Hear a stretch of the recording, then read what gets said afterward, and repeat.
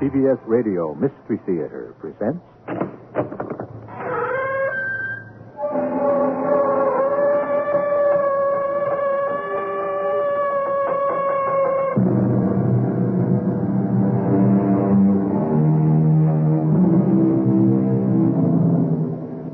Come in. Welcome.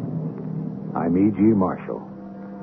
It's no secret that compulsive gamblers are every bit as sick as alcoholics or drug addicts. Gambling is a fever that consumes them as surely as whiskey or heroin. However, even the most habitual and devoted of gamblers might well hesitate when the gamble literally means his life or death. Come on, man. Choose. I'm giving you more of a chance than you gave Lucy. Now, you've got a 50-50 chance. Now, one capsule is harmless, on my word of honor. The other means death. Now, I'm giving you a choice. First chance. You might even have the pleasure of watching me die.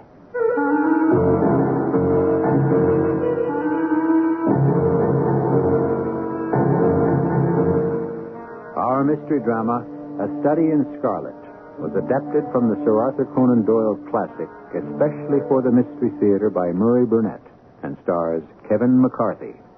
It is sponsored in part by True Value Hardware Stores and Buick Motor Division. I'll be back shortly with Act One.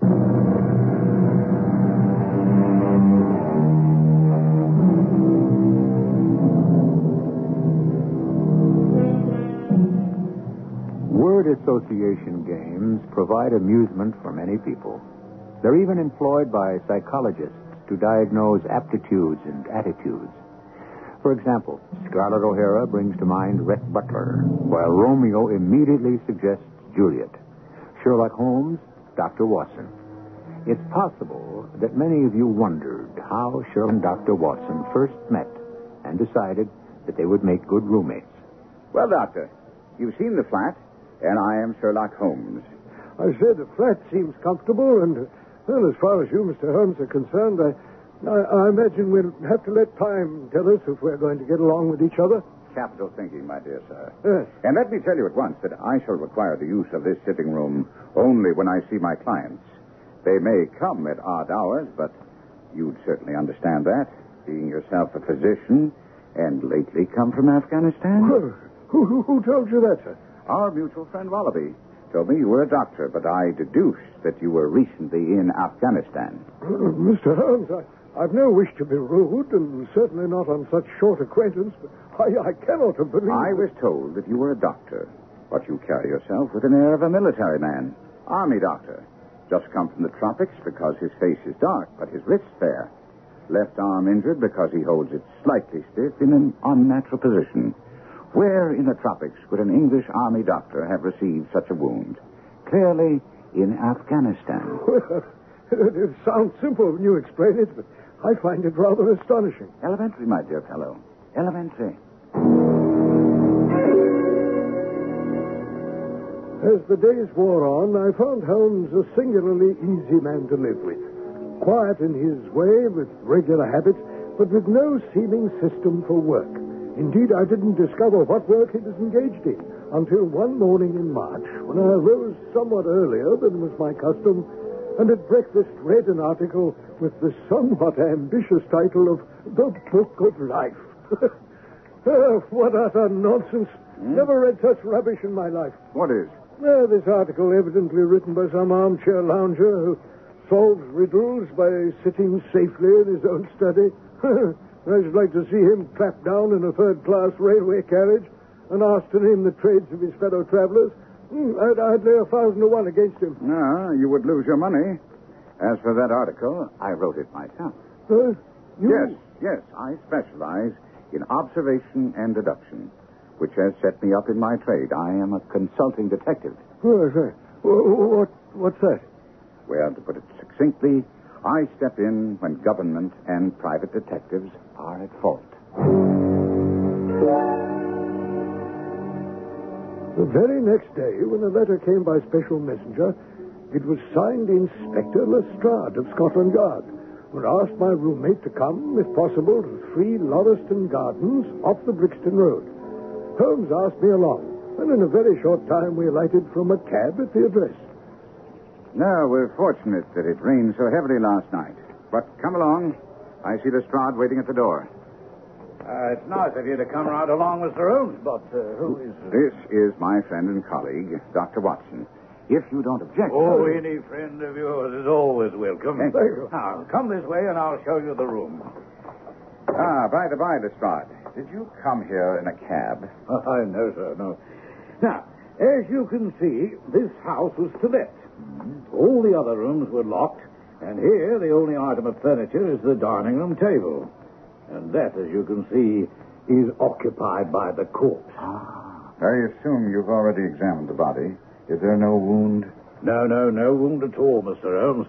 And yet we have these great gouts and splashes of blood all over. Then the blood must belong to the murderer, if a murder has been committed. If a murder was committed, well, look at the man's face, the distortion of his limbs. Yes, horrible. Yes, Watson, I've noted all those things. But tell me, Lestrade, did you move the corpse at all? Oh, no more than was necessary for the purposes of examination. Well, then you can have the body taken to the mortuary. There's nothing more to be learned from it. Right. All right, you two, you can take the body out. I say, look at that. There's been a woman there. That's a woman's wedding ring which just fell from the body. As if this wasn't already complicated enough. What did you find in the pockets? Oh, a gold watch, gold pin with a strange device, looks like some kind of a cube, a Russian leather card case, card printed reading Enoch J. Drebber of Cleveland, 2 letters to one E. J. Drebber and one to Joseph Stangerson. Address? American Exchange, Strand. They refer to steamship sailings. Yes, it's clear that this unfortunate man was about to return to New York. And this other man, Stangerson, have you made any inquiries about him? Oh, of course, Mr. Holmes, but you haven't seen yet what I consider is crucial. Now, it's over here in the corner, against the wall. And you can't see it unless you strike a match. In the particular corner, illuminated by the flaring match, part of the wallpaper had been peeled away, and there, scrawled in blood-red letters, was a single word, R-A-C-H-E, Rush. Mr. Holmes, what do you think of that? A fascinating discovery. I've not had time to examine this room yet, but with your permission, I'll do so now. Would it disturb you if I were to reconstruct how the word came to be there and what it means? Oh, by no means. I'd be interested to hear your theory, Lestrade. Well, first, why was this corner chosen to write upon? Because, Mr. Holmes, if you'll observe that candle on the mantelpiece... I see it. Now, that must have been lit at the time, and that made this corner the brightest spot in the room. Excellent, Lestrade. I congratulate you. And the murderer wrote with his or her own blood. Now, you see this smear where it has trickled down the wall? My dear Lestrade, you're outdoing yourself. I agree. Well, that disposes of the idea of suicide, right? Absolutely. It was murder. But now that you've found the writing and done so brilliantly, what do you construe it to mean? Well, simply that the dead man was going to write the female name, Rachel, but was interrupted before he or she had time to finish. Oh, you mark my words, Mr. Holmes. When this case comes to be cleared up, we'll find out that a woman named Rachel had something to do with it. Interesting and partially accurate. First, you're correct. It was murder. Secondly, the murderer was a man. He's more than 6 feet tall, in the prime of life, and he has small feet for a man of his height. He wore coarse, square-toed boots and smoked a Trichinopoly cigar. One moment, sir. I can't get it all down. It's too fast. Oh, yes. He came here with his victim in a 4-wheeled cab, which was drawn by a horse with 3 old shoes and 1 new one on his off foreleg. In all probability, the murderer has a florid complexion, and the fingernails of his right hand were remarkably long. Now, these few indications may be of some assistance to you? Oh, yes, of course. I must thank you, but But, Mr. Holmes, if the man was murdered, how was it done? Poison. Poison? Hmm? But how? I mean, did he... One other thing, Lestrade. Rache is the German word for revenge. So don't waste any time looking for a woman named Rochelle.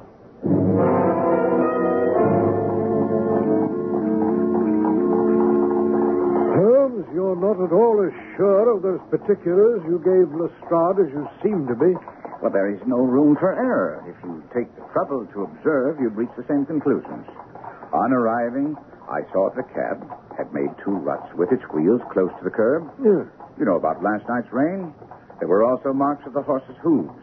Plain for all to see. Oh, yes, yes. Lestrade said that he had not come by cab, so it must have brought those 2 individuals to the house. Well, that seems simple enough, but the description of the man, his height... My dear doctor, when a man writes on a wall, he doesn't lean down or reach up. He writes at eye level. Oh, yes. Now that writing was over 6 feet from the ground.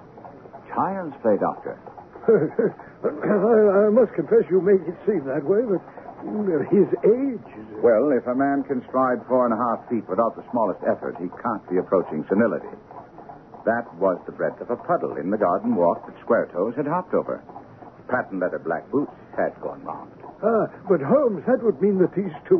Came in the same cab. Right. Were as friendly as possible until they got inside the house. Well, I still can't understand about the fingernails and the cigar. The writing on the wall was done by a man's fingernail, dipped in blood. Oh, I see. The wall plaster was slightly scratched, which wouldn't have been the case if the man's nails had been trimmed. And as for the cigar, I've made a special study of cigar ashes, written a monograph on the subject. And the ash that I picked up from the floor could only have come from a Trichinopoly cigar.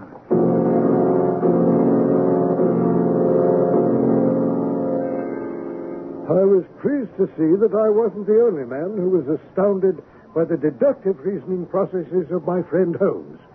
We'd gone to see Constable Reds, who'd found the body. What I particularly want to know is, was the street empty when you went out to call for help? Well, it was, as far as anybody that could be of any good goes. What do you mean? I've seen many a drunk chap in my time, but never anyone so bleeding drunk as that cove. How was he dressed? Brown overcoat. Had he a whip in his hand? No. He must have left it behind. You didn't happen to see or hear a cab after that? I was tending to my business. You should rather say that you were letting the man who holds the clue to this mystery slip through your fingers. Come along, Doctor. Well, Holmes, I'm afraid I'm as much in the dark as the constable.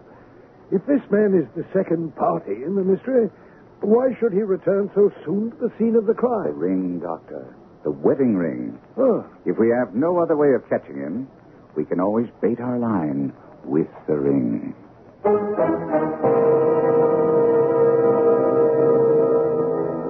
Some 2 centuries before, Hamlet had cried, "The play's the thing wherein I'll catch the conscience of the king." Now, Sherlock Holmes has informed Dr. Watson that the ring will catch the man who scrawled the German word Rache in blood across the wall of the murder room. Act 2 will tell us whether he's right.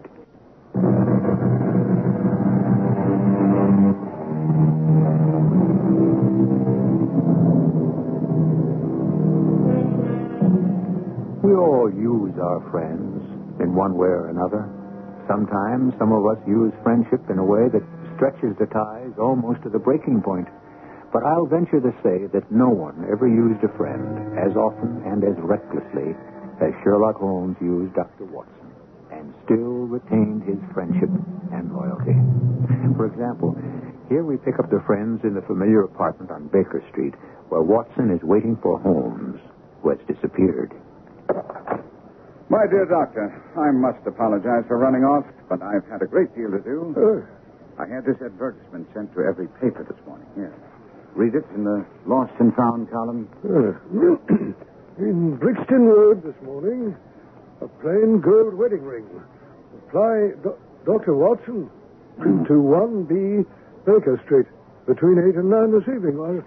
Excuse me, my using your name, but I fear that some of these dunderheads might recognize mine. Oh, that's quite all right. But what if someone applies? I had no ring. Oh, yes, you have. This will do very well. It's almost a facsimile. Ah. And who do you expect to answer this advertisement? I've already told you. The man in the brown coat, or he will send an accomplice. Well, I still don't understand why he wrote the word rash on the wall. Simply a blind to put the police on the wrong track. It was not written by a German because, while the A was printed somewhat after the German fashion, a real German invariably prints in Latin characters. So this was done by a clumsy imitator who overdid his part. Unless I'm very wrong, this will be our man now. Come in. Good evening, gentlemen. Good evening. Good evening, madam. Well, it's this advert has brought me. Now, as to this gold wedding ring in the Brixton Road, it belongs to my girl, Sally. As was married only this time 12 months, to which her husband is steward aboard a Union boat. And what he'd say if he comes home and her without a ring is more than I can think. Yes. Well, is this her ring, madam? Ah, the Lord be thanked. Sally will be a glad girl this night. Ah, that's the ring.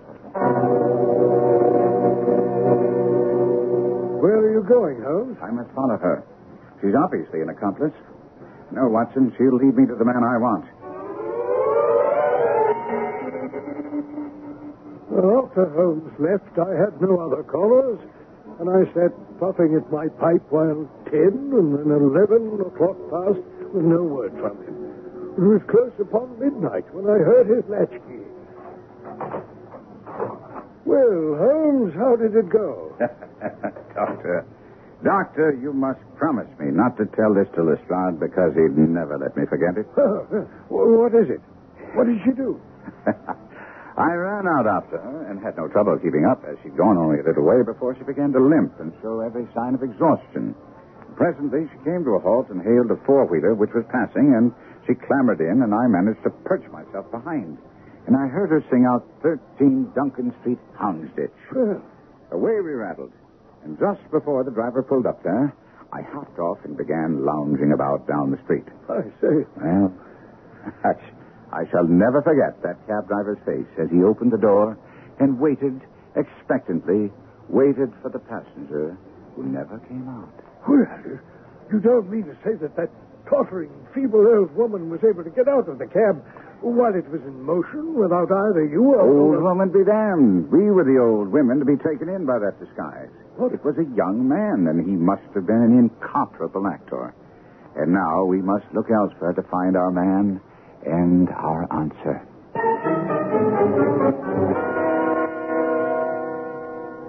My dear Holmes, congratulate me. I have solved the whole thing. You mean you're on the right track? The right track? Why, I have the man under lock and key. And the man's name is? Arthur Charpentier, sub-lieutenant in Her Majesty's Navy. Well, I'm waiting to hear what sets you on the right track. Well, of course, the prime difficulty was in tracing the antecedents of this American. Now, Mr. Holmes, do you remember the hat we found beside the dead man? Mm-hmm. John Underwood & Sons, 129 Camberwell Road. Well, I'd no idea you'd noticed that. Have you been there? No. Oh. Well, anyway, I never neglect a chance, no matter how small. I went there and checked over his books and discovered that he'd sold the hat to a Mr. Drebber residing at Charpentier's boarding establishment, Torquay Terrace. Very, very smart. Oh, thank you, Mr. Holmes. Needless to say, I hurried right around to Torquay Terrace, and it was there I found the answer to the whole business. Well, not from Mrs. Charpentier, who runs the establishment, but from her daughter, a pretty young thing who speaks only the truth. Finally, her mother, seeing that the daughter was determined to answer my questions, resigned herself to it. And the girl told me the following story. Mr. Drebber has been with us nearly 3 weeks. He and his secretary, Mr. Stangerson. I like Mr. Stangerson, who is a quiet man. But I'm sorry to say that Mr. Drebber was a coarse, brutish sort of fellow who drank all the time and too much. And that's why my mother asked them to leave. Because he was drinking too much, eh? And because when he did, he was rude to me. Rude? Well, you know, sir, not respectful. So we were all glad when Mother told him he must leave, and he and Mr. Stangerson went off. On the day he was killed? Yes. And that was the last you saw of him? No. No, he came back. He claimed he missed his train. He was...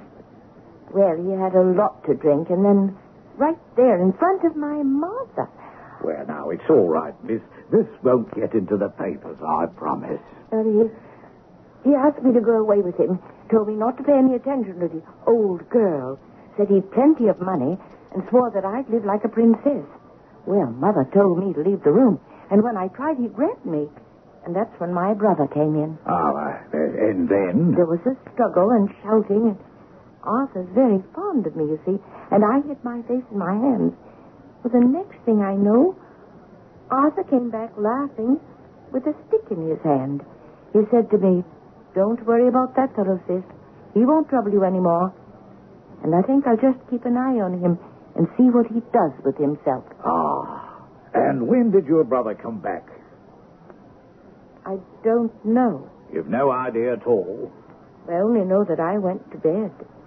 Arthur had a latchkey, and he must have let himself in with that. Very late. And what's your theory, Lestrade? My theory is that he followed Drebber as far as Brixton Road. Now, he still had the cudgel with him. His sister told me about that. In Brixton Road, a fresh altercation arose and Charpentier hit him and killed him. Oh, perhaps unintentionally. And then, seeing what he'd done, he dragged the body into the untenanted house. The writing, the candle, and the ring are all so many tricks to throw us off the scent. Come in. I assume that note is for you, Inspector Lestrade. Give it here, please. Good Lord. This is from Drixon. He says Stangerson's dead, been found murdered in his room at Everdy's Hotel.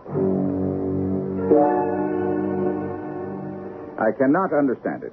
I certainly should have had word by now. Word about what, Holmes? Marriage, Watson, marriage. Oh. Yes, I believe that the answer to both of those murders lies back in Cleveland, Ohio. An answer which I'm impatiently awaiting. And if it's not forthcoming? Excellent question, Watson.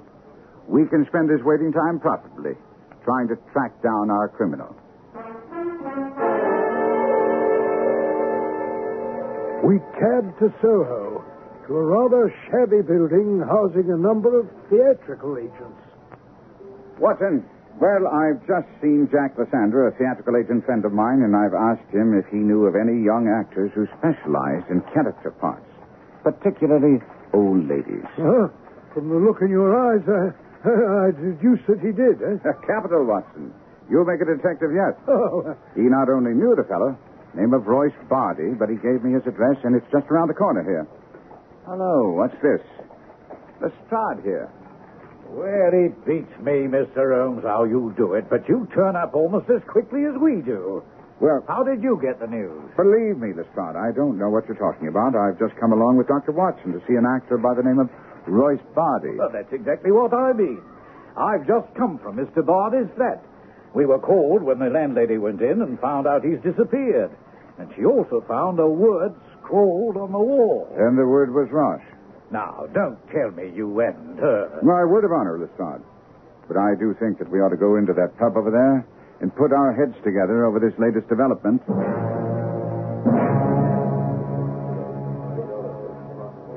Now, tell me, Mr. Holmes, what put you on to Bardi, and how did you know about that word on the wall? First, please, have you had an answer to your telegram to America? Oh, yes. They know of Mr. Drebber, but there's nothing against him. And so that proved to be a dead end. He's not a criminal. I never thought he was. Now, how about Bardi, Mr. Holmes? Well, I connected him with the case because of the wedding ring we found when we moved Drebber's body. Oh, what in the world would he have to do with that? It's my belief that he was used as a cat's paw, a messenger employed by the murderer to recover the ring. Oh, but even if that's true, why would he now disappear? Oh, hold on a minute. Perhaps we have another murder on our hands, eh? Is that possible, Mr. Holmes? No, we are quite done with murders on this case, Lestrade. What makes you so certain? Because once again the killer has tried to throw us off the trail. He's a clever man. And once he realized that I had deduced that Bardi was used as a messenger, he must have paid him to clear out. The word rush is just another attempt to throw us off the trail. Now, you say all this without asking me anything about the Stangerson murder. I ask you only one thing about it. How was he killed? With a dagger. Well, that's a bit of a blow. And I hope this won't be another. What do you think was written on the wall? Written in blood, above the bed of the murdered man. The word rush, of course. But I still need one more thing before my case is complete.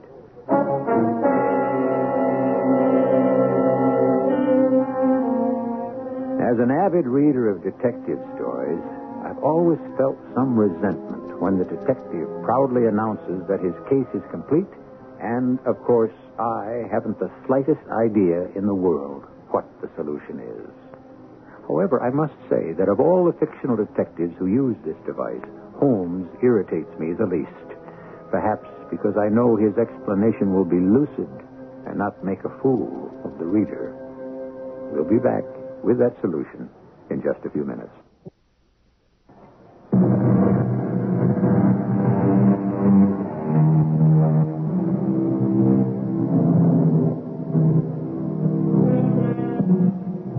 The pen is mightier than the sword. A cliche quote by now, but of course it's a cliche because it's so true. For example, Genghis Khan, Attila, Alexander, Napoleon, and Hitler all tried to conquer the world. They all failed. Whereas there's no country in our world where Sherlock Holmes and Dr. Watson are unknown. The words from the pen of Sir Arthur Conan Doyle have been translated in every language spoken today.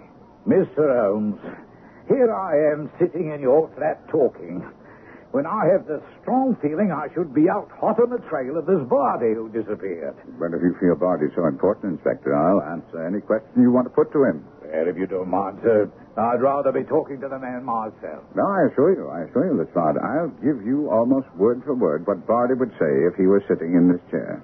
Well, now, I might just take you up on that. All right, Bardi. Why did you do a bunk? It was a great lark, and my pal asked me to do him this favor. He paid me to take a little vacation. I see. And was it also his idea to write that word on the wall? Absolutely. That was part of the game, you see. He told me he was playing a fancy trick on some of his old pals, sort of a practical joke, and I went along with it. Anything wrong with that, Inspector? Can you tell me your pal's name? Oh, of course. Jefferson Hope. When Holmes uttered the name, Lestrade's jaw dropped and his eyes bulged. I must say that I'm sure I had the same reaction. I simply couldn't contain myself. I say, Holmes, if you knew that, well then... I'm sorry. I've neglected to inform you, my dear doctor, that I received the answer I've been waiting for from America. Ah, and that gave you the name? Most assuredly. But what kind of question did you ask that America sent you the name of the killer? I asked if there were any unusual circumstances surrounding the marriage of Enoch Drebber. Remember the ring, Lestrade? Oh, yes, but... The murderer evidently felt it was so important he was willing to risk capture to come back and get it. He also sent Bardi after it. Well, I see that, but I still The don't... telegram that I received from America told me that Drebber had applied for the protection of the law against an old rival in love named Jefferson Hope. And that shortly after he made the application, he, Drebber, had left for Europe, and Hope had also disappeared from Cleveland. Oh, I take my hat off to you, Mr. Holmes. But you must admit that was a very lucky hit. Well, now that I have the name of the criminal and also a description... A description? From whom? And how did you get it? Oh, well, a milkman on an early delivery was leaving bottles in the back of Halliday's hotel when he noticed that a ladder, which was usually on the ground, was raised against a second-story window, which was open. He actually saw a man descend the ladder, but the man came down so openly that he just believed that he was some workman. And the description? Well, the milkman didn't take careful note, but he thought that the man was tallish, red-faced, and wore a brown overcoat. Hi, Sheriff. Exactly as you said he'd look, Holmes. Of course, of course. Tell me, Lestrade, didn't you find anything else strange in the room? Oh, nothing of any importance. A novel with which he'd read himself to sleep was lying upon the bed, and his pipe on a chair beside him.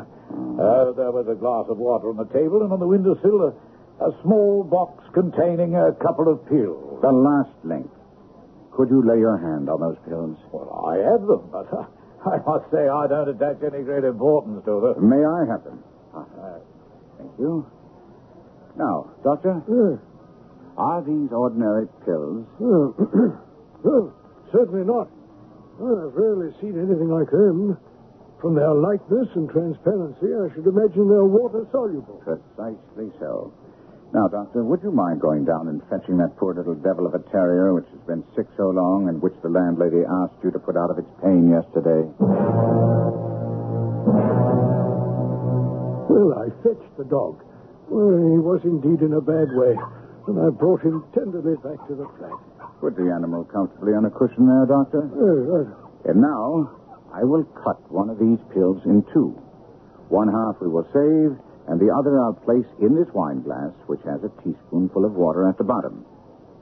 See how easily it dissolves. Well, this may all be very interesting, Mr. Holmes, but I don't see what it has to do with the death of Joseph Stangerson. Patience, Lestrade, patience. I'll add a little milk to make it palatable. And I'm sure that we will find that the dog laps it up readily enough.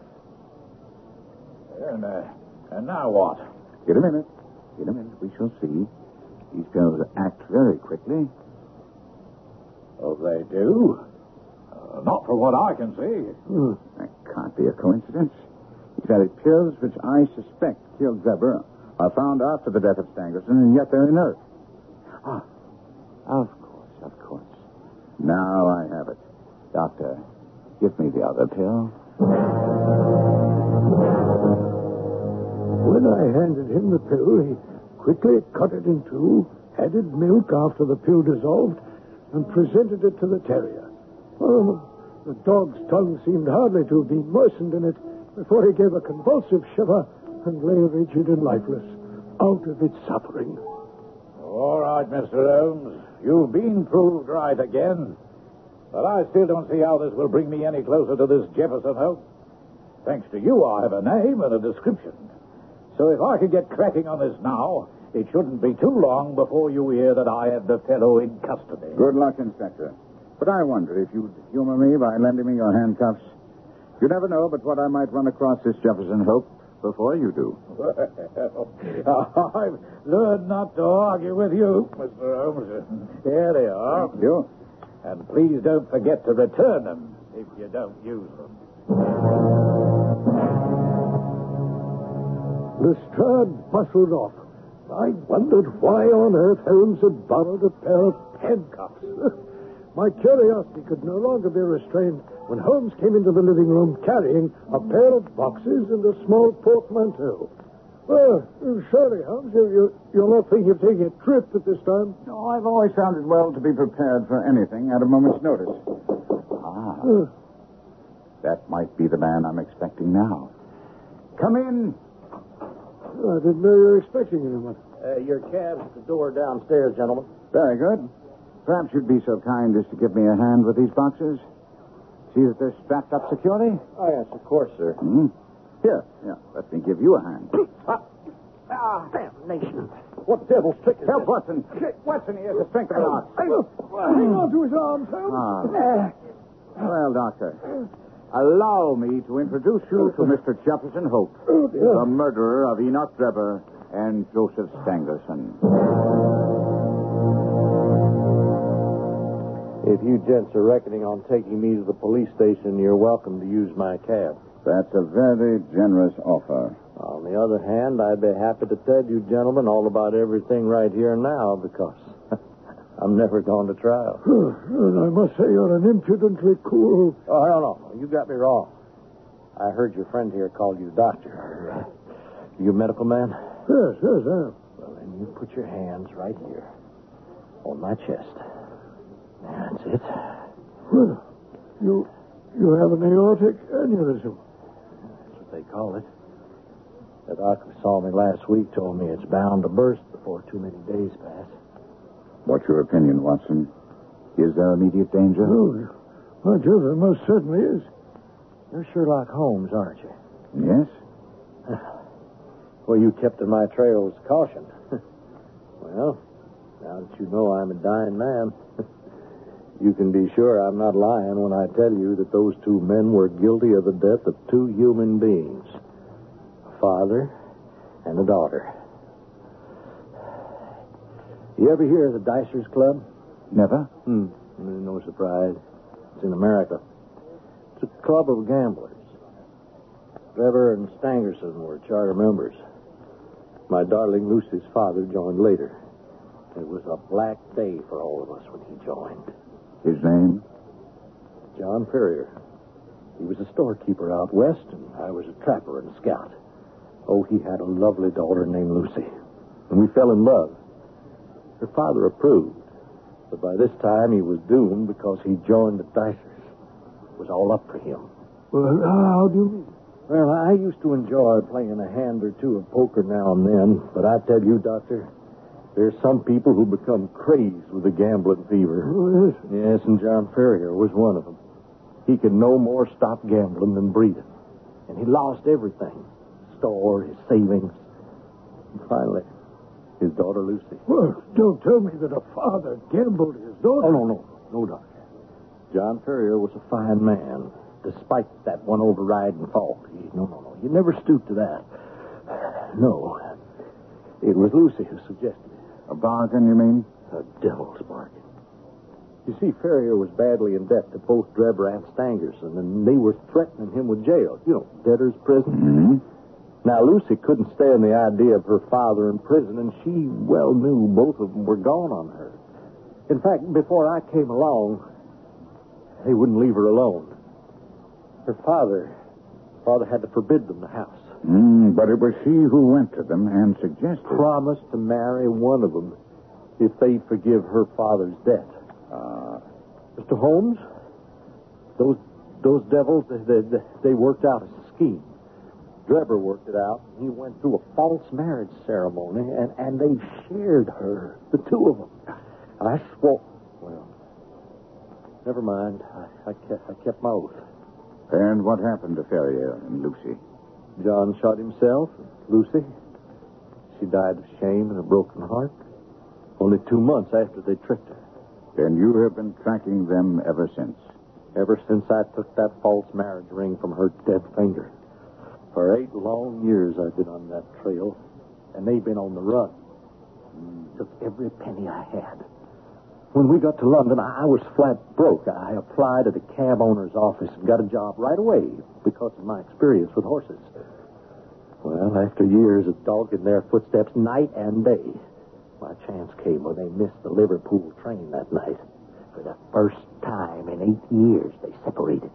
And when they missed the train, Drebber insisted he had business of his own and would meet Stangerson back on the train platform at 11. Then how did Stangerson come to be found at Halliday's Hotel? Stangerson realized Drebber was drunk and said that if Drebber didn't show up at the station, they'd meet at the hotel. And Drebber took your cab from the station? Hardly likely, Watson. If Hope was close enough to have overheard their conversation on the platform, he'd hardly have been able to get back to his cab in time for Drebber to have hailed him. That's exactly right, Mr. Holmes. But I followed him, and darned if he didn't go right back to the boarding house he just left. He wasn't inside more than 5 minutes before he was out again. A young man had him by the neck and practically threw him down the steps and into the street. You ever come near this house again, I'll flash you. Well, Drebber picked himself up and staggered over to my cab, jumped in, and said... Halliday's hotel, driver. And I should see a pub on the way. And stop and I'll get myself a whiskey. I tell you, sir, my heart jumped with joy when I had him inside my But cab. you still have the problem of getting him to the house in Brixton Road. Oh, I never doubted I would. Driver. Hey, driver. See if you can find another pub. I need a... Driver, where are we? We're here, sir. Let me give you a hand.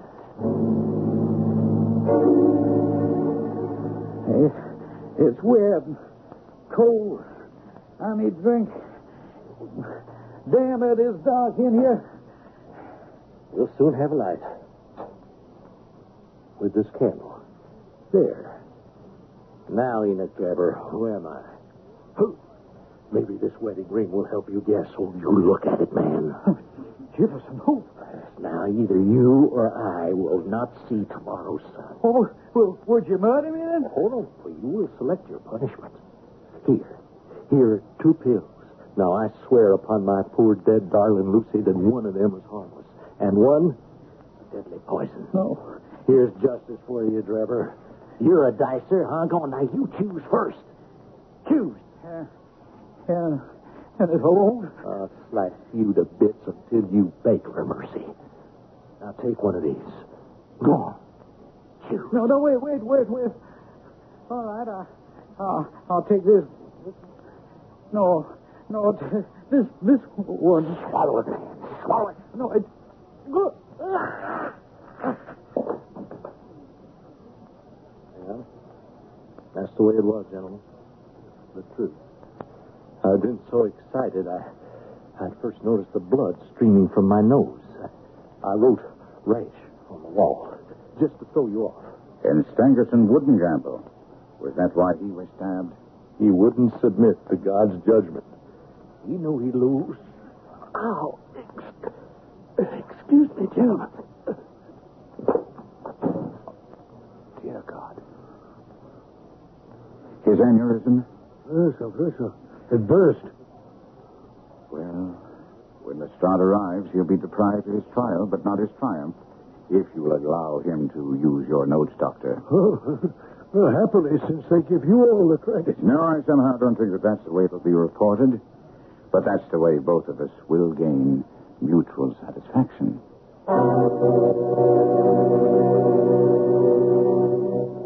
The publication of this story, A Study in Scarlet, marked the birth of the greatest detective figure in fiction. It not only launched the career of Arthur Conan Doyle as a writer, but also laid the foundation for the ascent of the mystery story into the realms of the respectable. I'll be back with what Doyle really thought of famed detectives Dupin and Lecoq after these messages. This spring, reward your walls for their fine support of the ceiling with a new coat of True Test paint from True Value Hardware Stores. Hi, Pat Summerall to tell you, during their interior paint sale, True Value Hardware Stores offer True Test interior paints at special prices. For example, True Test Easy Care Latex Flat Enamel, the wash and wear child-proof paint, comes in white and 44 decorator colors for just $8.97 a gallon. Or you can choose True Test Satin Hue Interior Flat Latex, the washable finish for walls and ceilings, in white and 44 colors for just $7.97 a gallon. And get True Test Marble Luster Latex Semi-Gloss, the ideal paint for woodwork in colors to match Satin Hue Flat for only $8.97 a gallon. See the complete selection of True Test interior paints on sale at special prices during the interior paint sale going on now through April the 2nd, exclusively at participating True Value hardware stores. True Value, that's more than just a name. Remember, it's their way of doing business.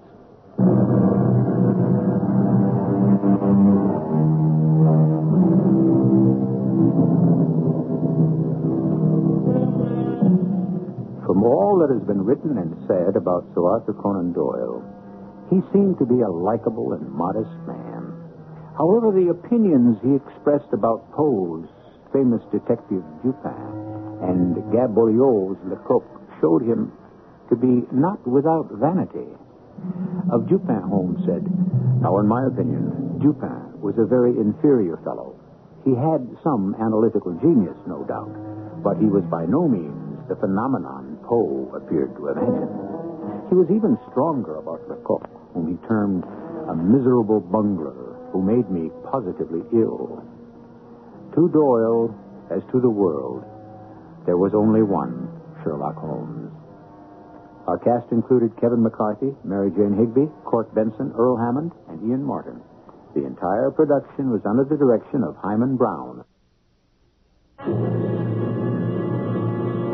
And now, a preview of our next tale. You have fever, Tuan. You stay quiet. Fever will burn away. I will take palm wine to men. You do not leave house, Tuan. Why should we have anything to fear from our own men? Let me point out something I have said before. I am the agent in charge here, and you are my assistant. The person in charge is McCullough, don't try to deny it. You will not call me ridiculous in front of a servant. I won't stand for that kind of insubordination. If it happens once more... Yes, what will you do? I'll discharge you. You mean throw me out of our castle on stilts? This vermin-infested hutch of a platform? You're welcome to the whole place. I'll head downstream to the coast. Well, you may do what you please, but you won't survive a day in the jungle. Radio Mystery Theater was sponsored in part by Buick Motor Division and True Value Hardware Stores. This is E.G. Marshall inviting you to return to our Mystery Theater for another adventure in the macabre. Until next time, pleasant dreams.